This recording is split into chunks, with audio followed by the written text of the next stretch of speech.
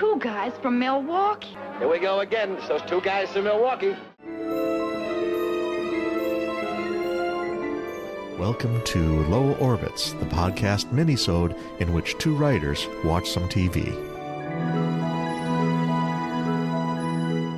Welcome to Unknown Orbits. I'm Patrick Baird. I'm Steve Wrightsey. This week we're in Low Orbits mode, reviewing a classic TV episode from the golden age of science fiction. Today's episode...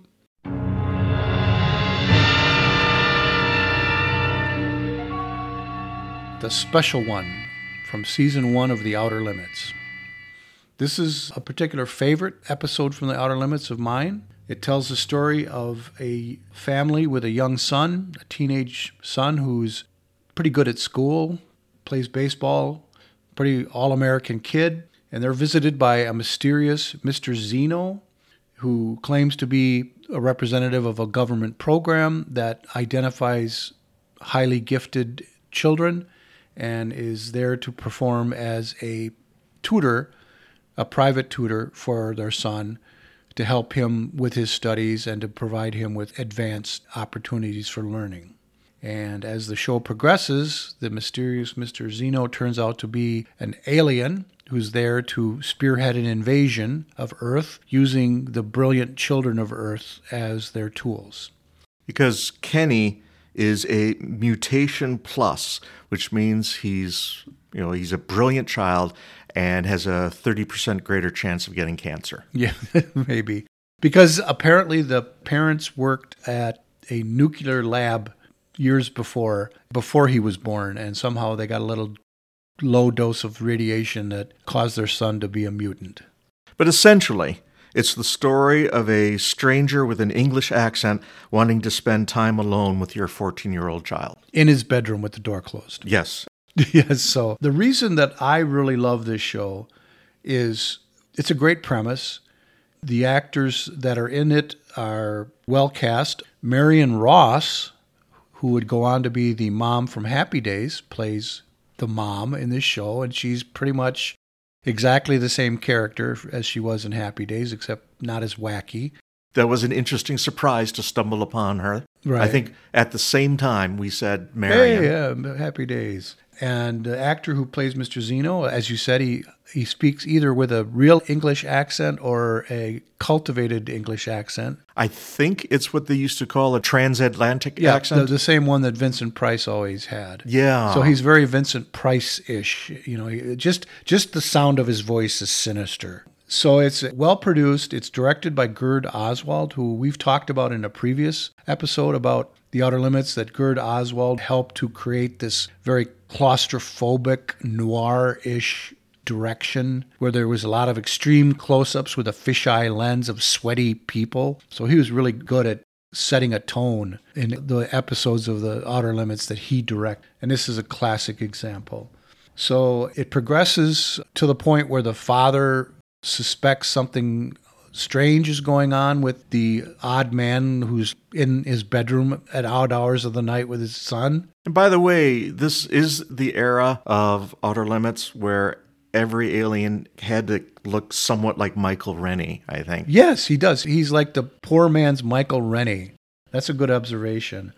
So he figures out that he's not human. Then the next day he goes to the government office that he claims to be a representative from and finds out that they have no record of him working for them. So at that point, he's actively trying to stop this guy from messing around with his kid. Which these days you could just check a website. Yeah, and it leads to a confrontation. And one of the main reasons I love this episode is that the hero of this show turns out to be the teenage son. Yeah. Who had figured out that this guy was an alien right from the start and strings him along to the point where he's able to build a device that removes the element from the air that this alien needs to breathe.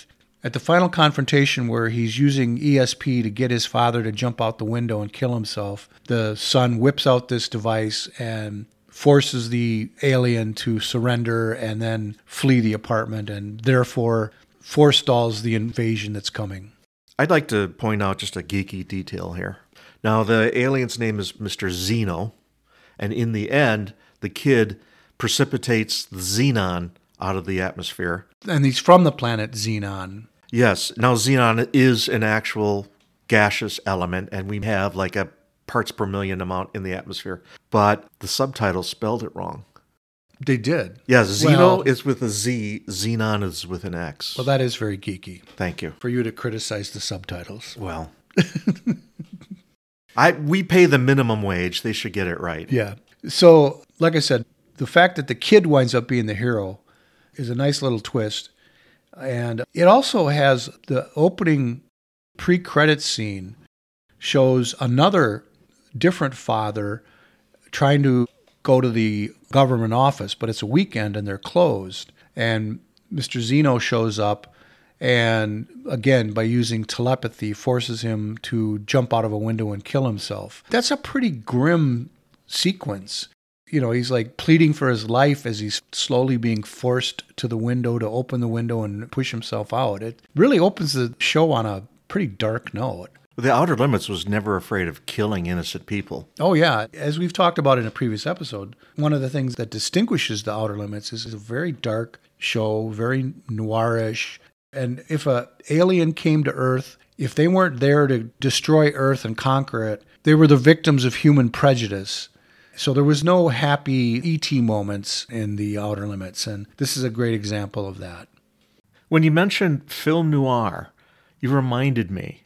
When we were watching the episode, I started noticing the background mood music, that really low back and forth. I think they use a bassoon for it, kind of a ooh, which I can't reproduce it. But you don't hear a lot of that anymore. Outer Limits did it really well, I think. The only other series I can think of offhand that had that kind of mood music would be Star Trek, but I think Outer Limits did that better. Well, I would say definitively that The Outer Limits had the best theme song.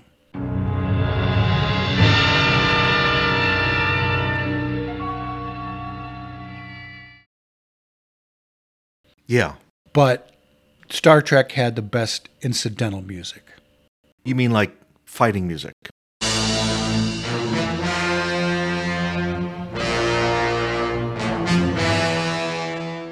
Yes, like the fighting music, or in the previous episode where we talked about the Doomsday Machine, the episode where the planet-killing ship was bearing down on the Enterprise.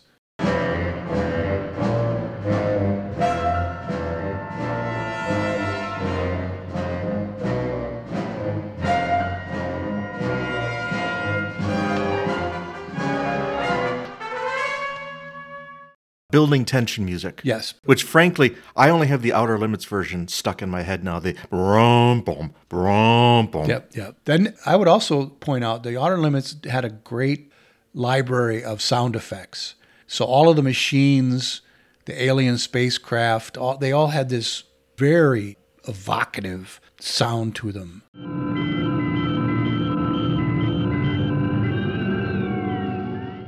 Well, you thought I was being geeky before. There's a sequence in this episode where the father has found the son's notebook. Right. And it's a demonstration of him having alien knowledge because it says 125 elements, not 102. Cryptilium 1 and Cryptilium 2. Which I thought was completely unfair to the team because everyone wants an element named after them. But the guy at the top, I'm Cryptilium, we're going to name both of them after us. And his assistant was like, God damn it, I thought I was going to have one named after me. Oh. So the father's reading through these things, and then he reads through, here's this bizarre, complicated equation, and he reads it out. And it's for converting centigrade to Fahrenheit. Yeah, that was almost a groaner. Yeah. Really. That was unfortunate. Outer Limits had a lot of episodes of the mysterious alien invasion, the secret invasion. Like, remember the Teenagers episode? Which one was that? Some rock and roll motorcycle riding teenagers come in, and it turns out they're aliens, of course. That was an Outer Limits episode? Wasn't it? That does not ring a bell. It's not a sterling episode. You're not thinking of Teenagers from Outer Space, are you? It's definitely either Outer Limits or Twilight Zone. I'm not thinking of... It's got to be Twilight Zone. You mix up Outer Limits and Twilight Zones pretty regularly. I can't be the only one. I'm sure you're not. No, that's a very common thing. But you're right. Remember the one where the aliens would put this squealing spider thing on people's necks. Oh, yes. And it would make them sort of zombies. Was that based on Heinlein's book or? No, it was not, but it might have been somebody else's story. Okay. But that one fits your template. You're right. There was at least a half a dozen, I think. The Rocks episodes. Oh, yeah. You're referring to Corpus Earthling by Louis Charbonneau, which we previously reviewed in another episode. That had to be like episode 6 or 7? Episode 11, Corpus Earthling by Louis Charbonneau. That's where we first talked about the Outer Limits and about that episode in particular. So yeah, another stealth alien invasion. What could be more stealthy than a bunch of rocks that were aliens? Wait a minute. Rocks are everywhere. Got anything else? No, I don't think so. Okay, that's it for another episode of Unknown Orbits. I'm Patrick Baird. I'm Steve Reitze. Keep watching the sky.